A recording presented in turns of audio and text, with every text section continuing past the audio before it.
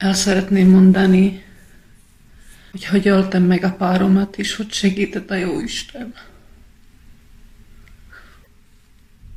Én Szlovákiáról származok.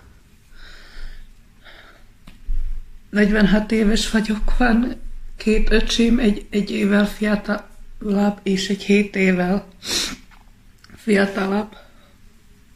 Kezdeném talán a gyerekkoromtól, hogy megértsétek azt, amit akarok mondani, és Isten segítségével. Már reggelre nem aludtam semmit, mert egész éjszaka forgatókönyveztem, hogy mondjam, mit mondjak nektek.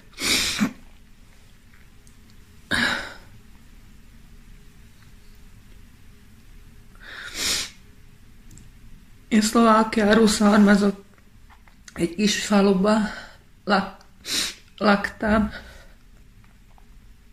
Édesanyám még a szüleim mind a ketten alkoholisták voltak.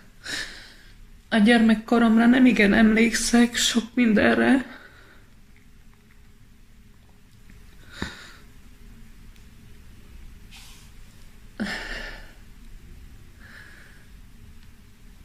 Valójában jóformán semmire sem emlékszem. Tudom, hogy édesanyámnak kellett járni, ő egy egyszerű családból származik, ő egy fejőnő volt, az édesapám meg bácsa volt. Már nem él édesapám. És olyan családban nőttem fel, ahol mindig csak veszekedés volt, verekedés volt. Akkor gyerekek voltunk, édesapa kihívott minket, és vágdosta a nyakát, ott kellett néznünk. Vagy a drótot nyomtál az áramba, és árammal akart ölni magát. Édesanyám pedig meg tablettákkal öngyilkosságokat kísérletezett. Munkába járt, édesapám is nem emlékszik, hogy volt egészen. Tudom, hogy abban sziba is volt, és nekem kellett törődni a 7 évvel kisebb testvéremmel. Már 89 éves koromban pelenkáztattam, már voltam mind a második édesanyja.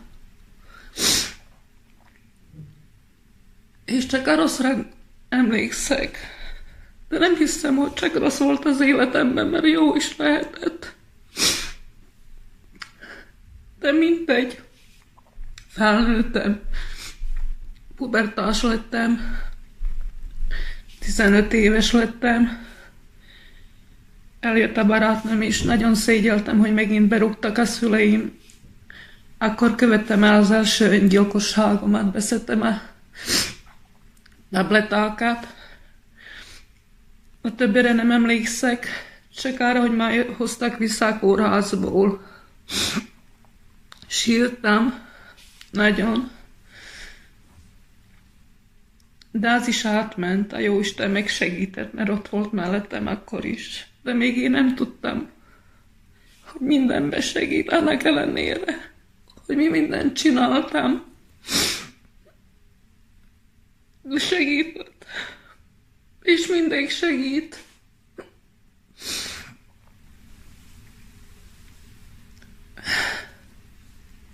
Utána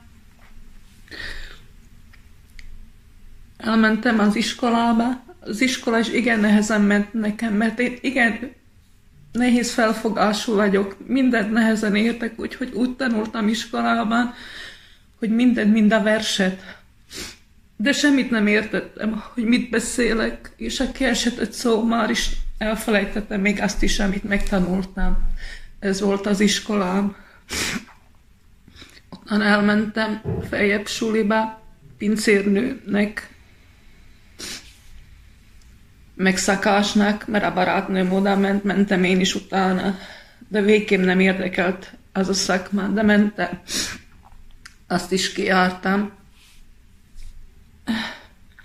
És 17 évesen elmentem egy kocsmába dolgozni, de mivel nem voltam még 18, úgyhogy a szüleimnek bele kellett egyezni. Ott megismerkedtem a volt férjemmel. Én még azelőtt azt se tudtam jóformán, hogy mi az a penisz. Engemet nem engedtek sehová végképp. Mindent tiltottak. Semmi, sehova se. Hát később jöttem hazám, édesanyámtól kaptam. De az se fájt, semmi nem fájt. Mert szerettem édesapámat is, és édesanyámat is nagyon szeretem. Már 20 éve, hogy nem iszik, vagy 24, nem tudom, nem emlékszek rá, de több mint 20 éve, mivel egy kis agydaganat volt a fejébe, de az volt a szerencse, hogy burokba volt, úgyhogy ő is a halál közt, meg az élet közt volt, úgyhogy a Jóisten őt is megmentette az utópercbe. Ő azutától nem iszik, és édesapám, ő lebénult akkorában, úgyhogy ő is abba hagyta az ivászatot, úgyhogy már utána ők se ittak. De még azelőtt, mivel ez minden megtörtént volna a szüleimmel, megismerkedtem a volt férjemmel, akivel lefeküdtem, és azt se tudtam, hogy működik a gyerekteremtés, hogyha ő belém ereszti a magját, hogy állapotos maradok, vagy hova kell ereszteni, semmiről nem tudtam, igen buta voltam én. Édesanyám azt mondta, valakivel lefekszek, ő észreveszi rajta, mi hittem abba is, mint mai napig is mindenkinek hiszek. És mindig fájt, hogy miért vagyok annyira hülye, hogy nem értem az embereket, nem értek semmit, nem értem azt, amit tanultak, nem tudok semmit.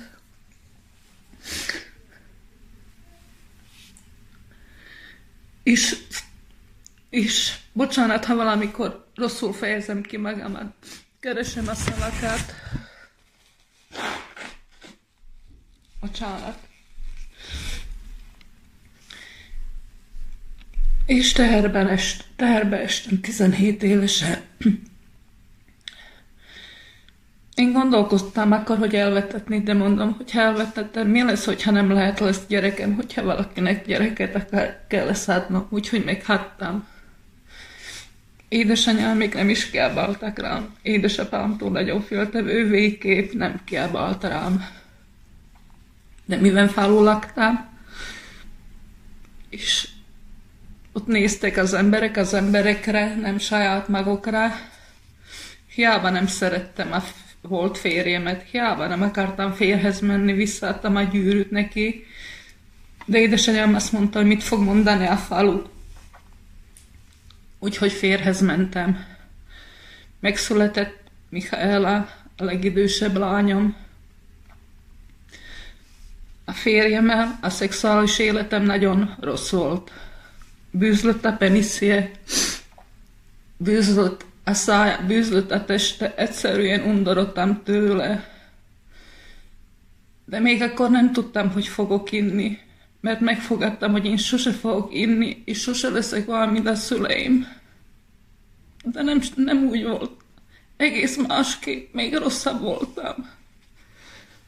A házasság alatt, ahhoz, hogy le tudjak vele feküdni, mindig valami alkohol kellett hozzá.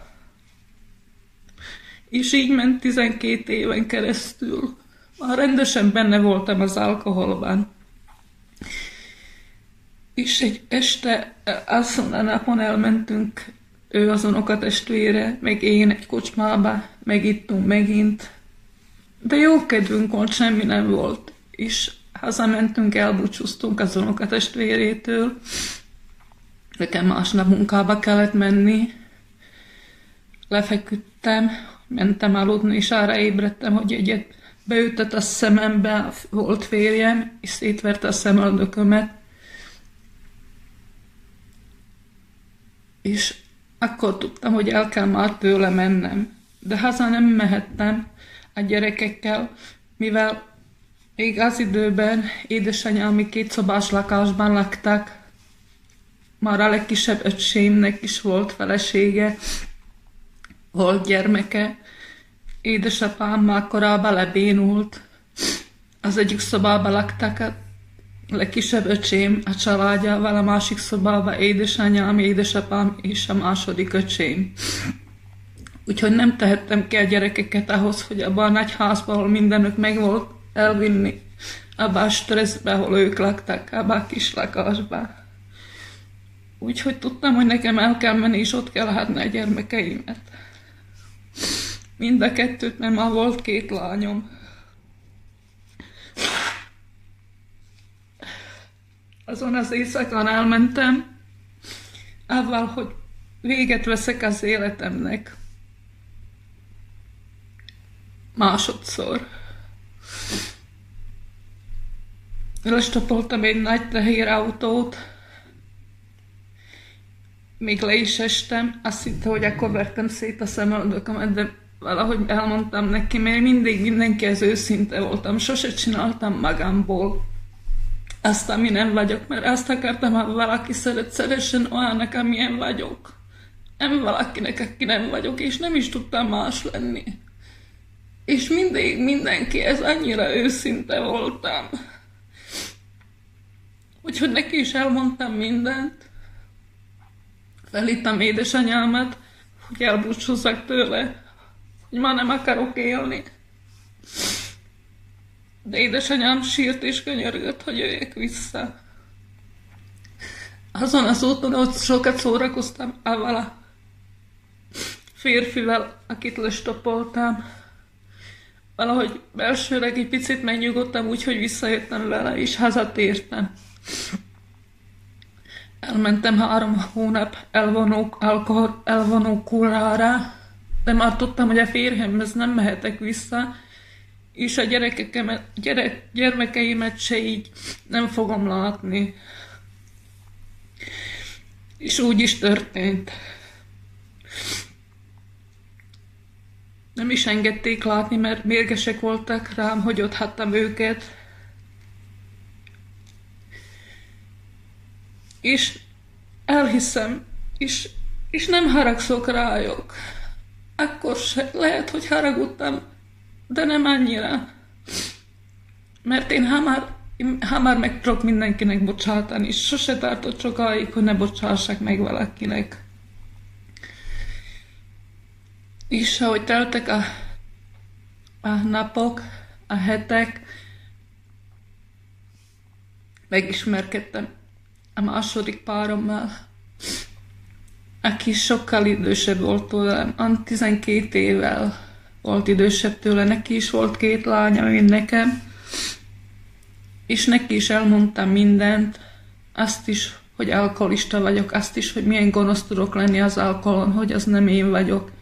De ő beleszeretett abba, mikor még józan voltam annak idején, hogy milyen nagy gyermek vagyok. Szerettem virámnak lenni, szerettem hülyeséget, szerettem gyerek lenni. Mindig belőle szerettem gyerek lenni. És úgy döntöttünk,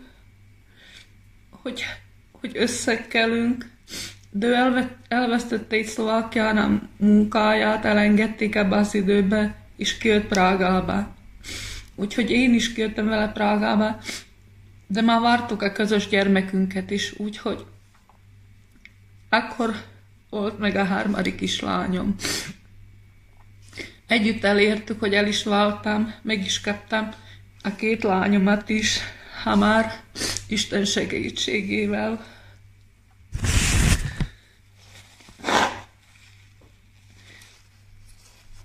De az se volt az igazi. De én ezt mindent kikértem. Én mindig azt akartam, mindig az volt a kívánságom, hogy egy idősebb férfit kapjak, akitől tudok tanulni, aki fog segíteni, aki fog mindenhez érteni, aki fogja szeretni az én gyerekeimet is, nem csak a közöst. Úgy nézett ki, hogy minden jó, minden szép. Meg volt a 3. kislányunk, megkaptam a 2, meg volt mind a 3. De hogy teltek a napok, teltek a hónapok, teltek az évek, megint elkezdtem inni. Már nem tudom, hogy miért. Lehet, hogy jól dolgom van. Lehet, hogy azért, hogy megint tiltott tiltott mindentől, nem engedett sehová, féltett. És nekem azt nem tetszett, hogy megint ugyanaz, mert a volt férjem is féltékeny volt, szeretett hazudni, ő se engedett sehová, mind a szüleim, úgyhogy ugyanabba beleestem. És ahogy elteltek az évek, kezdtünk veszekedni, én meg többet inni, kezdtünk veszekedni, én meg még többet inni. Úgyhogy már olyan rossz voltam, még olyan gonosz voltam, mikor meg be voltam rúgva, hogy olyan csúnyákat mondtam, hogy utána megismert, utána annyira elment a dolog, hogy már rugdosott, már boxolt, már a gyerekek is látták. De nem haragudtam rá, mert tudtam, hogy én vagyok a bűnös. Végképp nem haragudtam rá. Sőt, szomorú volt, azt még vigasztaltam, hogy ő nem tehet róla. Én tehetek mindenről. És tudom, hogy ha nem ittem volna, nem történik meg ez. Nem tudom, vagy más. De az már mindegy.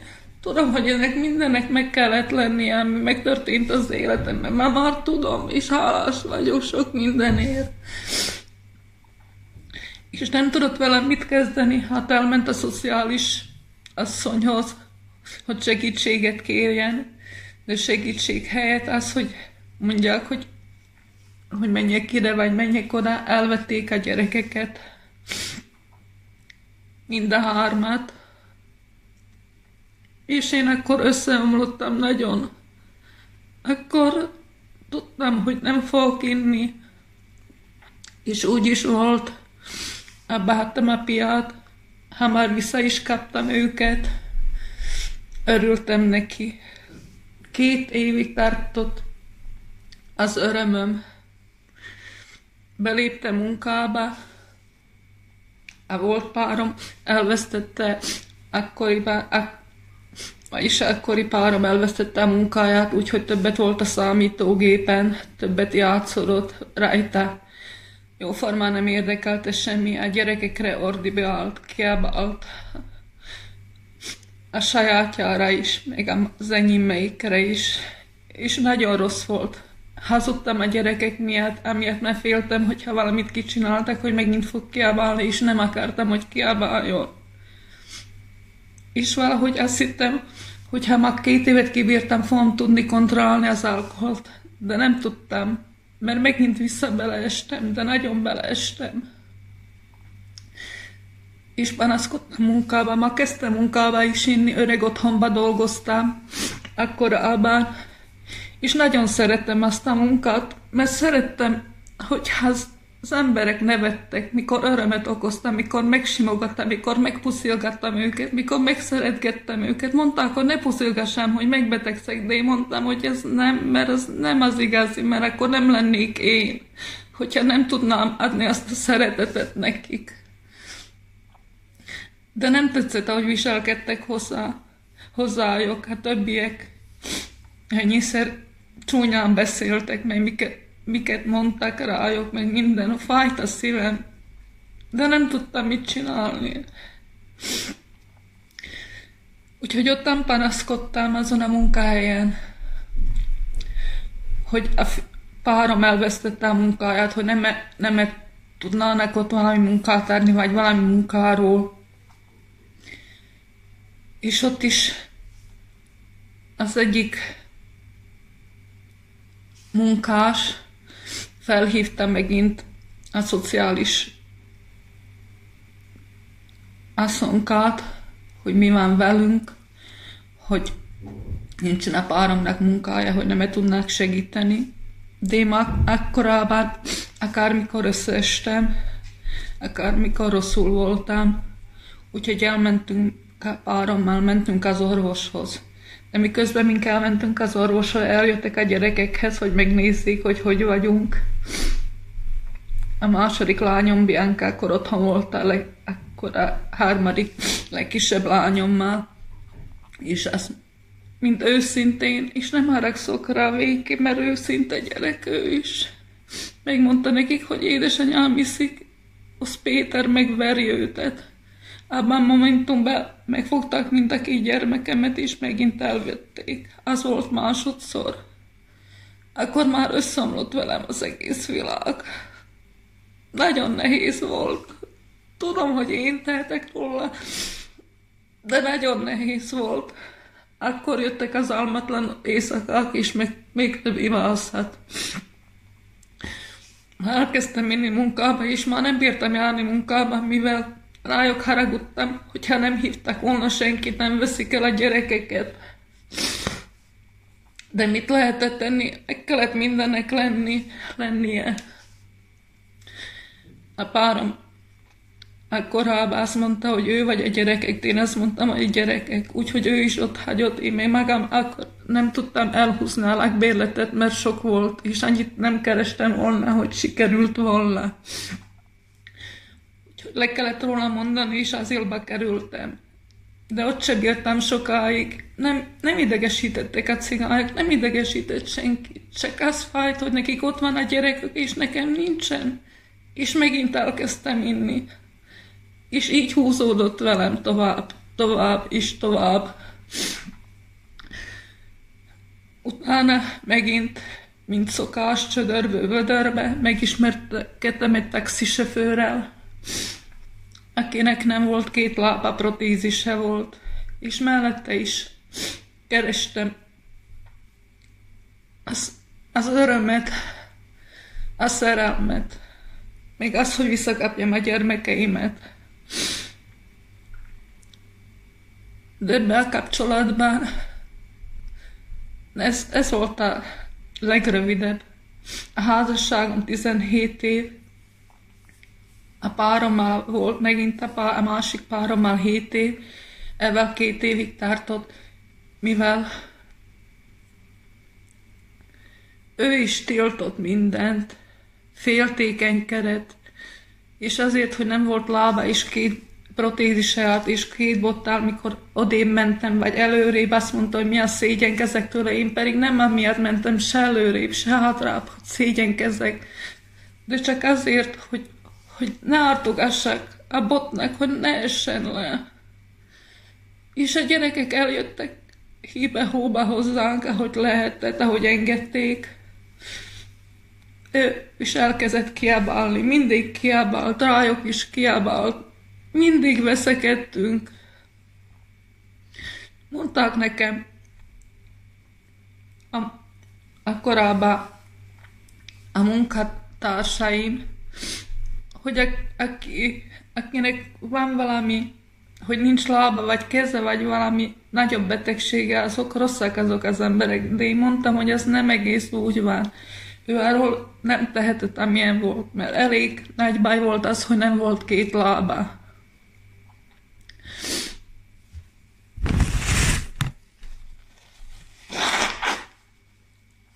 És ő mellette is ittam, mert nem tudtam egyszerűen abba hagyni. Hiányoztak a gyerekek, és úgyse tudtam abba hagyni. Nem ment. Végképp nem ment. Akárhogy is próbálkoztam, akárhogy is kihattam, de nem sokáig tartott. Nem mindig nyert rajtam az alkohol.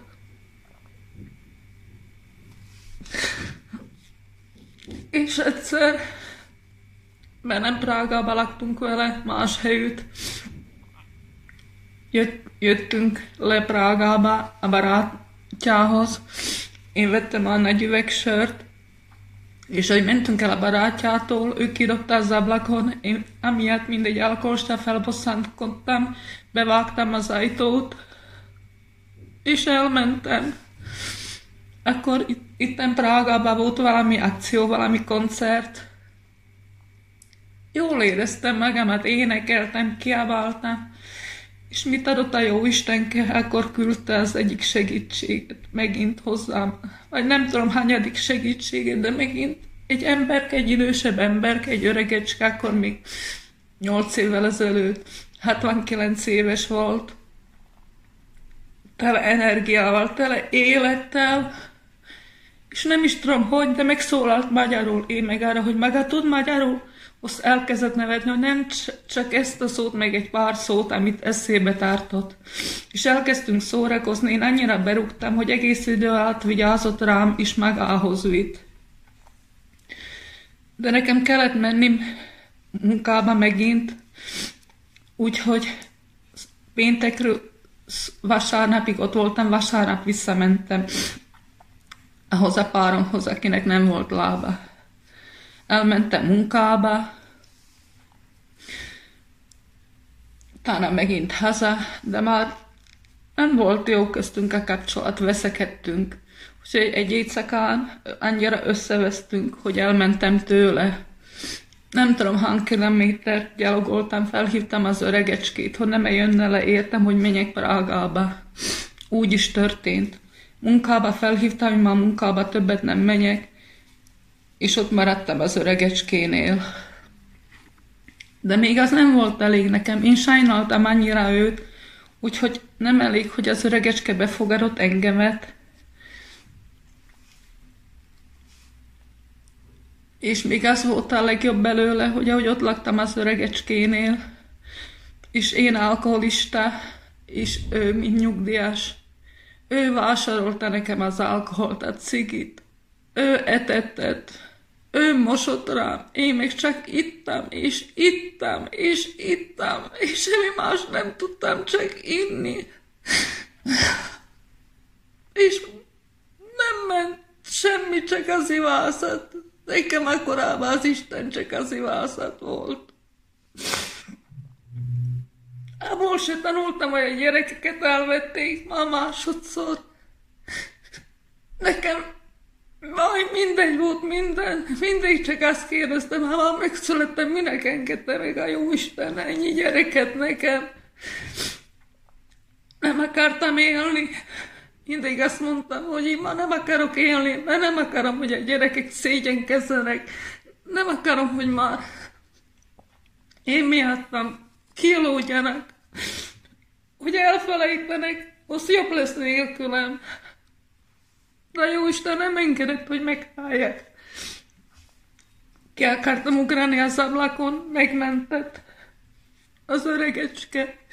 Le akartam ugrani a hídról, ott is valaki megmentett. Zsilettel próbáltam vágni a kezemet, de attól féltem, úgyhogy csak megkapargattam magamat.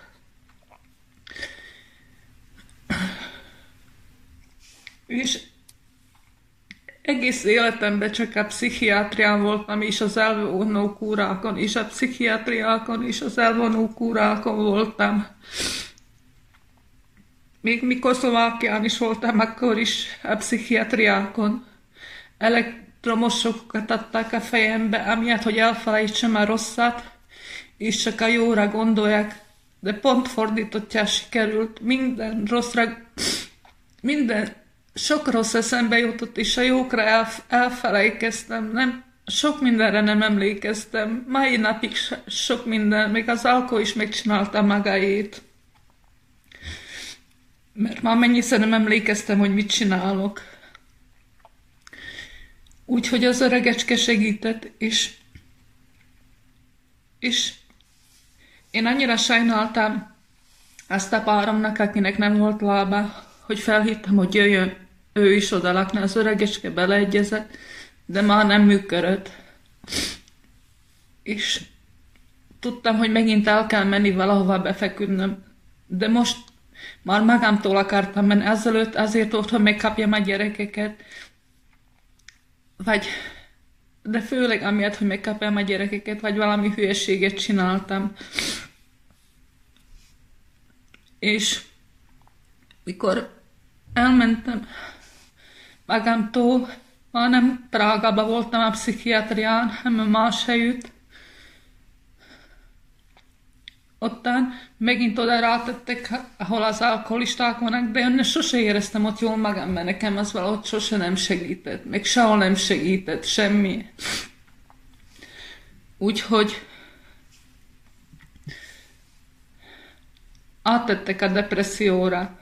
Ottan nagyon jó volt, igen, nagyon jól éreztem magamat, megint én voltam az a vidám, az a nagy gyerek, aki minden kicsi dolognak örült, szerettem a rózsaszín dolgokat, emlékszek, hogy akkorában, hogyha valaki ment haza, csak azért adott ajándékot, azt is rózsaszínt, akármilyen kis bütyürkét, hogy lássák, hogy mennyire örülök, mert örültek velem, örömömbe. És ott megismerkedtem a mostani párommal, akinek 15 perc alatt elmondtam az egész életemet, és meg volt lepődve, és ő is elmondott sok mindent nekem. Ő átment a heroinon, nem tudom hány éven keresztül, azt a jóisten mellette is mindig ott volt, mert már úgy volt, hogy meghál, és egy hónapig, nem tudod mikor már tudta, hogy nem akar már szedni a heroint, egy hónapig fájdalomba is nem aludott, de kibírta, átment rajta. Beesett az alkoholba utána, és amiatt ő is oda került, ahol voltam én. És ott valahogy összejöttünk, és már tervezgettünk, mert nekem mindig, én nem néztem a szépséget, nem néztem semmit, csak hogy milyen szíve van az embernek. Meg hogy egy családot alapítsunk, ahol az egészen boldogok leszünk. Akkorában azt mondtam neki, hogy már van 3 gyermekem, akkor 39 éves voltam, hogy már több nem kell neki, nem volt még egy sem. És ő azt válaszolta nekem, hogy nem baj, akkor van 3 lánya. És már akkor tudtam, hogy nagyon jó szíve van.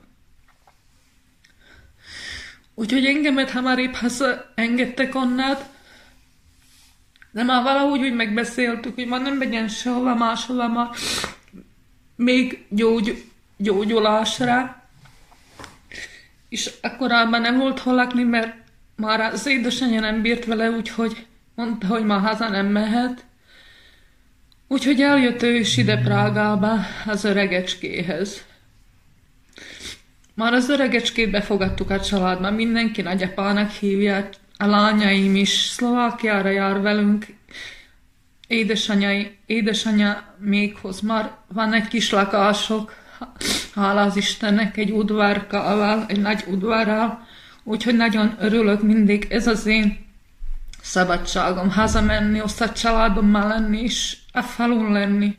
Mert az is egy nagy kívánságom volt, hogy én nem akarok falun lakni, én akarok menni a városba, mert én lusta vagyok a kertbe, én nem szeretek semmit kertecskézni. Meg is kaptam Prága nagyvárosát, Csehország nagyvárosát, Prágát, az is teljesült nekem. Nekem valójában minden kívánságom teljesült, ahogy mostanában visszanézek, minden kívánságom teljesítve volt, csak mindent elcsesztem, mindent, amit lehetett.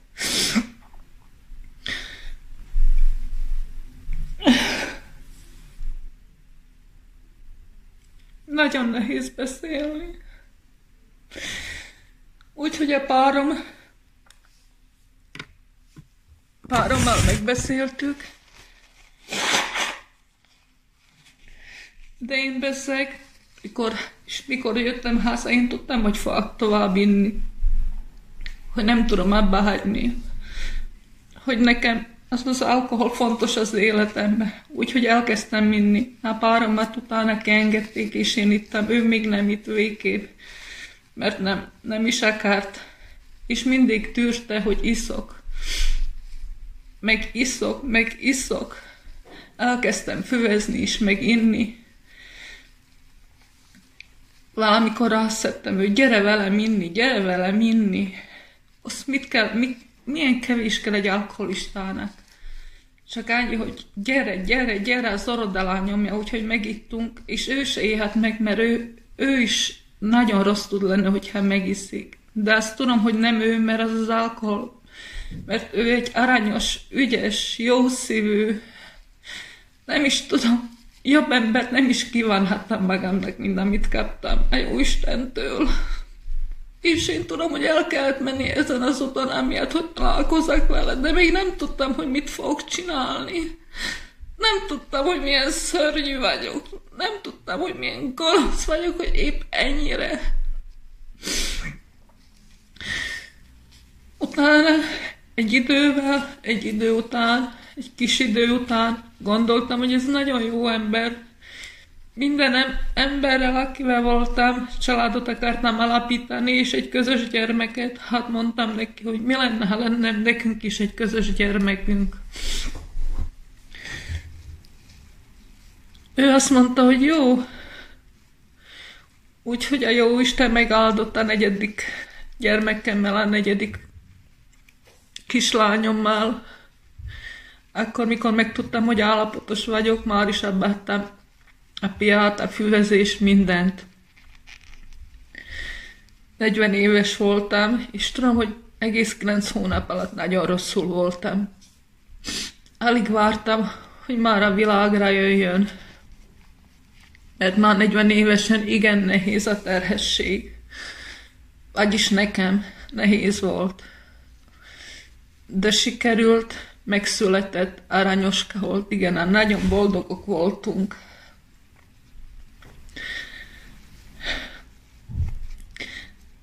De a legkisebb lányom atopikus egzémje van, úgyhogy megvolt neki az a lehetőség adva, hogy minden évben egyszer egy hónapra elmegyen a fürdővel.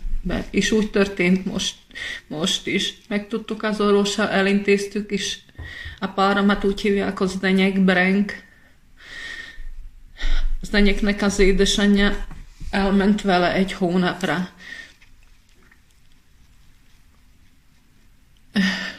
Egy hónapra arra a fürdőre. De én már azelőtt megint, ahogy megszületett, ahogy nem ittam, meg szoptattam, és meg minden, és megint nem hagyott békén. A pia, mondom a páromnak, mi lenne, hogyha ennyi idő után, hogyha kimennénk, azt valamit meginnak. Jó, menjünk. Megittunk szépen, hazamentünk, minden rendben volt. Utána kiengedett magam is kiártam.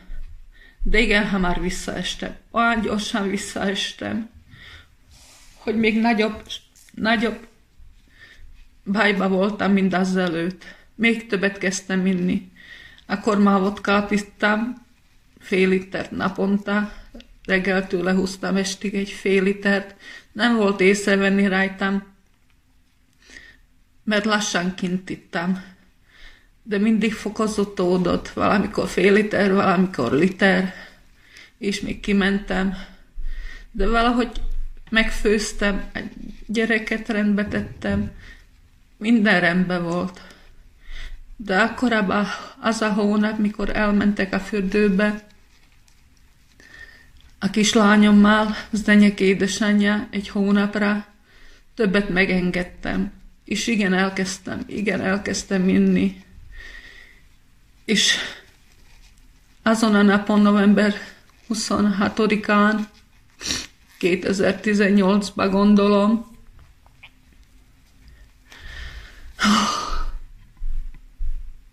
tudom, hogy reggeltől már elkezdtünk inni, mert mondtam, hogy ígyünk együtt.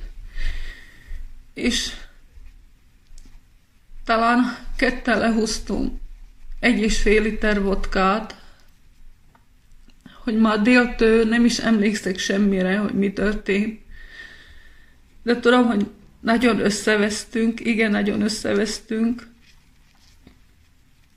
És a konyhajalinkán ott volt a legnagyobb konyhai kés kitéve.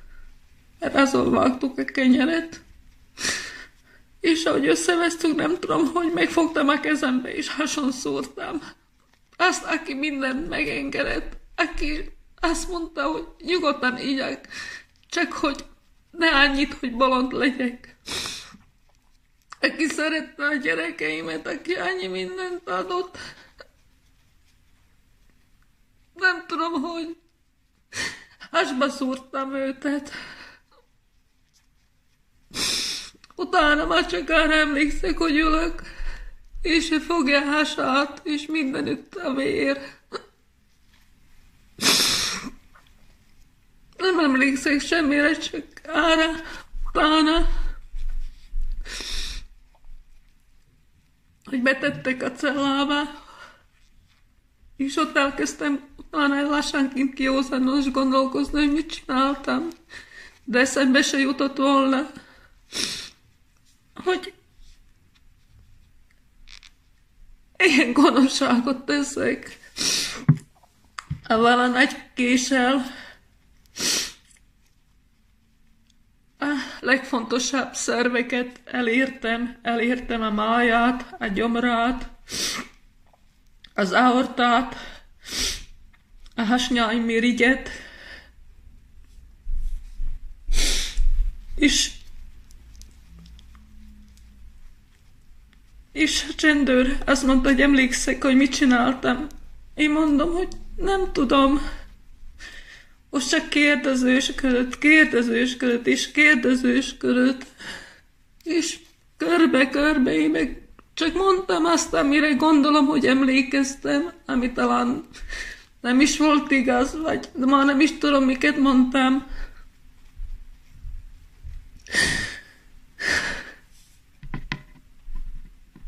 És csak imádkoztam. De ekkorában úgy éreztem, hogy nem történhet semmi, csak én egy kaparást csináltam, hogy őt hazaengedik már is. De nem úgy volt. Végképp nem úgy volt. 2 napig bent tartották, kihallgatták, fényképeztek, új lenyomatokat tettek, és ebbe a cellába vártam a bíróságra. De Isten ott volt mindig mellettem. De még akkor én azt nem tudtam.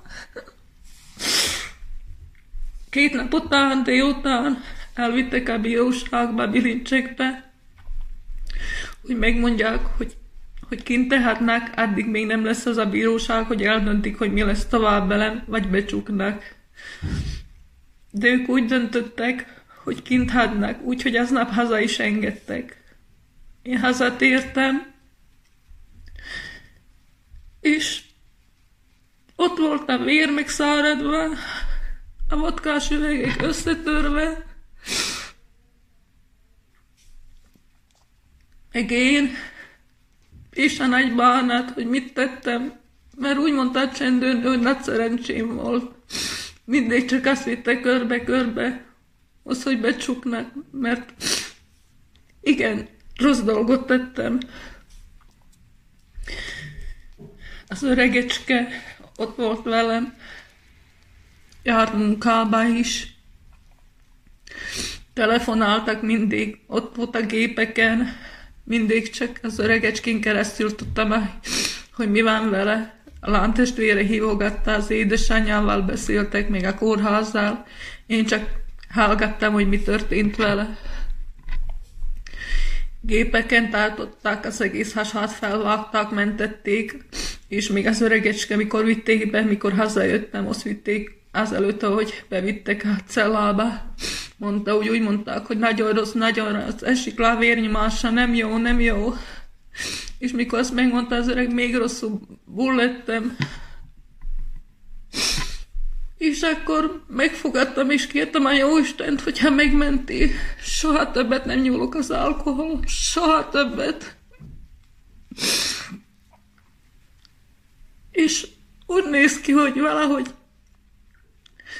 sikerült őt rendbe rakni, ahogy tudták, hogy minden jó, de gépek lélegeztették őtet. Kiváltott állásba tartották őtet, és megint jött a telefon az öregecskének, és jön elsápadva, mondom, mi van? Azt mondta, hogy levették róla a gépet, és megállt a szíve. Megállt a szíve. Azt hittem, hogy abban a momentumban belehalok. Úgyhogy vissza kellett tenni a gépekre. Tudom, hogy akkor meghalt ő, és tudom a Jóisten, hogy ő segítettem, annyi mindent elértem neki, hogy normálisan nem élte volna túl. Végképp. Én azt tudom. Én azt érzem, és akartam mindenkinek erről beszélni, hogy tudják, hogy mit csinál az alkohol, nem féltem, hogy tanuljanak belőlem.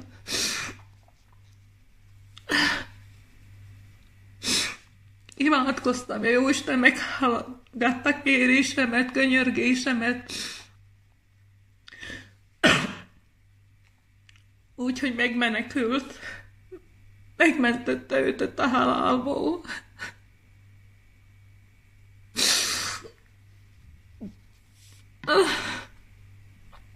Áttették őt a másosztályra, ahol még utána rátették, mikor levették már a lélegeztetőt, jobban lett, áttették őt a másik osztályra, Ipkára, ahol úgy ment a szesztra, hogy még Brenkur él.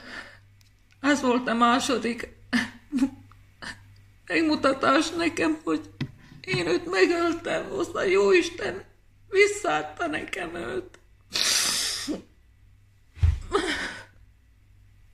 Nagyon fájt, hogy mit csinált velem az alkohol. És hogy a Jóisten ennek ellenére, hogy miket csináltam, mindig mellettem volt. Mindig. 2 jó embert kaptam az életemben, az öregecskét, aki tűrte az alkoholizmusomat. Nem kellett még pénz se, nem kellett még dolgoznom se, hogy legyen mit innom. És nekem olyan jó volt, hogy semmit nem kell csinálni, és még ihatok is. Megkaptam Zdenyéket, a 2 csodálatos ember. És meg kellett ölnem ahhoz, hogy élhessek.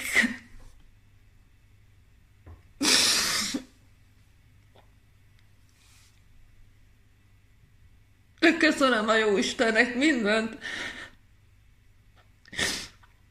És szeretek nagyon sírni, mert hogyha nem jól vagyok, akkor vagyok közel Istenhez.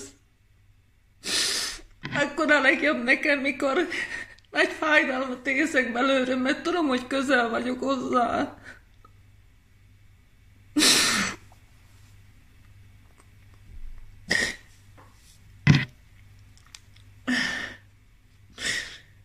Utána hazaengedték, átadték a normális osztályra, és hamar onnan haza is engedték. És otthon minden nap jobb és jobban lett, és én jobban és jobban örültem neki. 3 hónap múlva belépett már munkába, és nagyon jól éreztem magamat.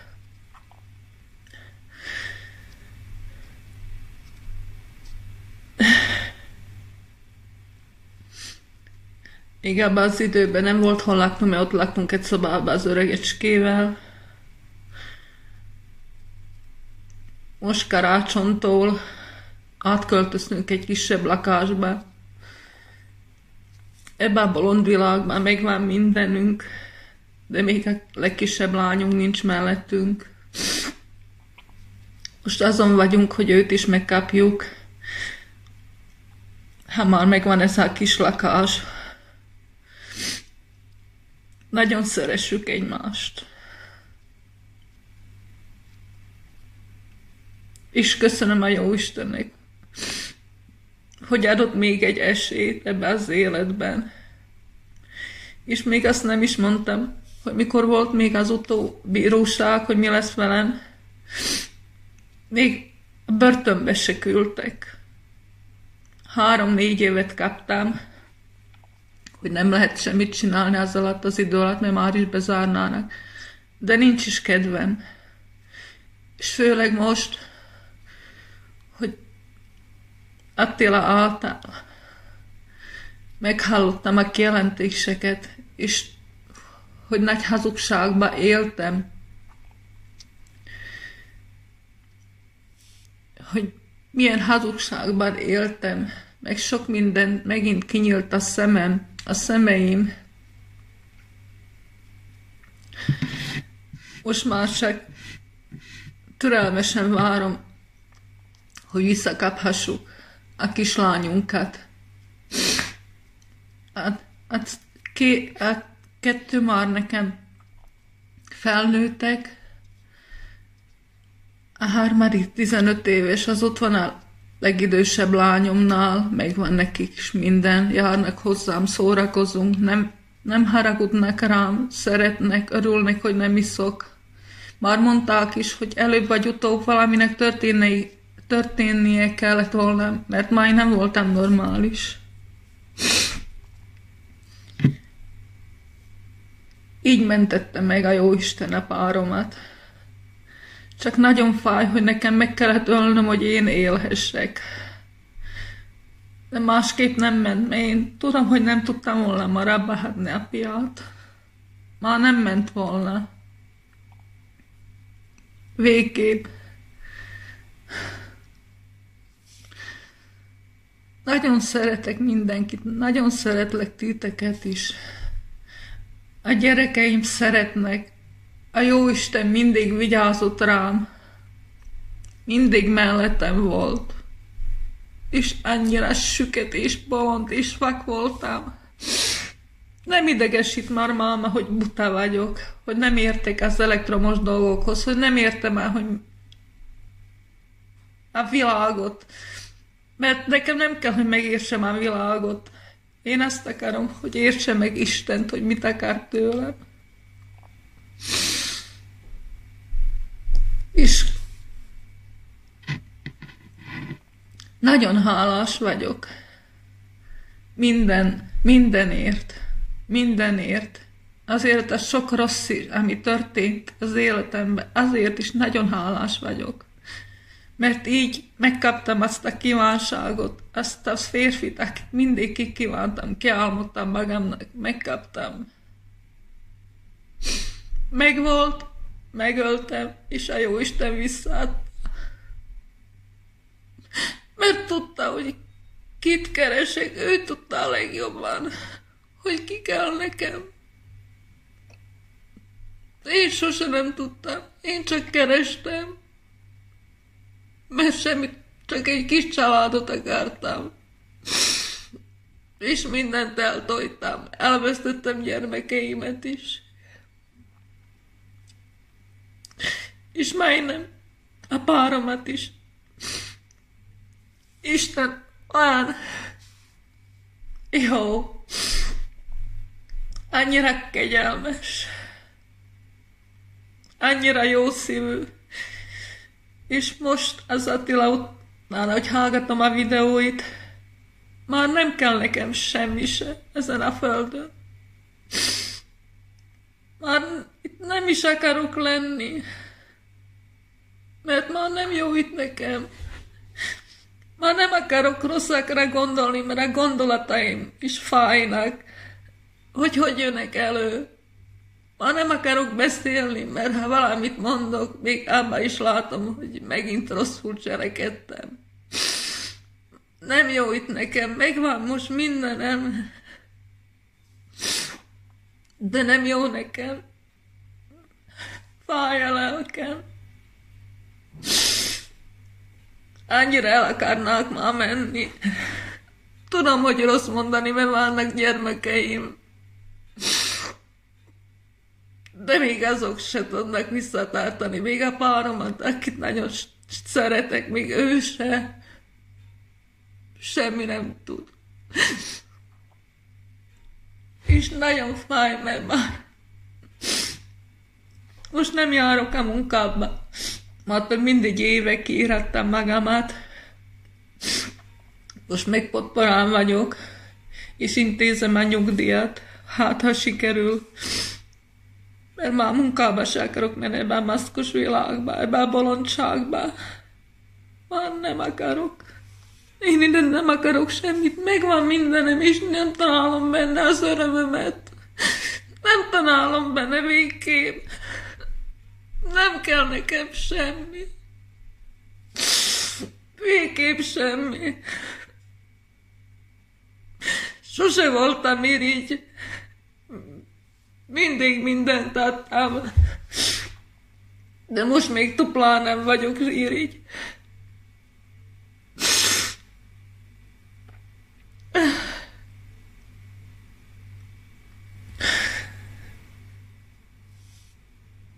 Ne haragudjatok, hogyha valamikor zavarosan beszéltem, mert az egész életem csak egy zavaros volt.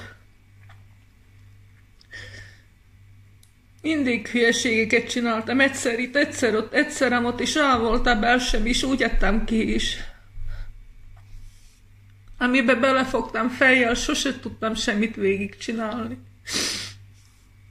Ez az egyetlen dolog, Isten és Jézus, akik nélkül már nem akarok lenni. Mert nélkülek senki vagyok, és semmi, egy nagy nulla.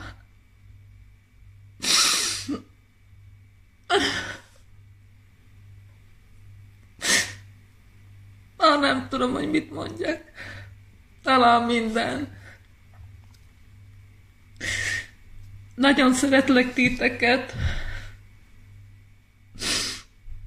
És most értettem meg tegnap videó után, hogy nekem nem az alkoholistáknak kellett mondani, hogy segített a Jóisten, meg hogy ne igyenek, mert megölhetnek, vagy ők megölhetik saját magukat. De nekem itt kellett elmondani azt, amit a Jóisten tett velem, mert itt értenek meg az emberek, hogy milyen nagyszerű a Jóisten, milyen mindenható, milyen csodálatos.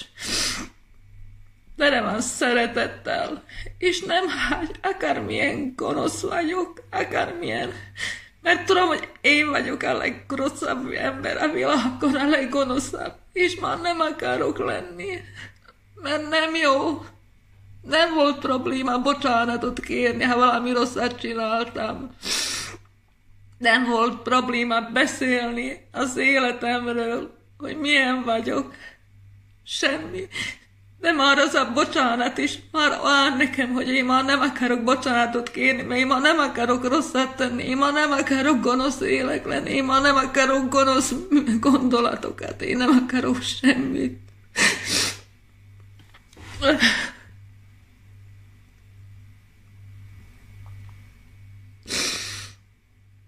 Ezzel talán be is fejezném. És ne haragudjatok, hogy ilyen sokáig ment a videóm. Nagyon szeretlek titeket, vigyázzatok egymásra, Isten velünk, Isten veletek.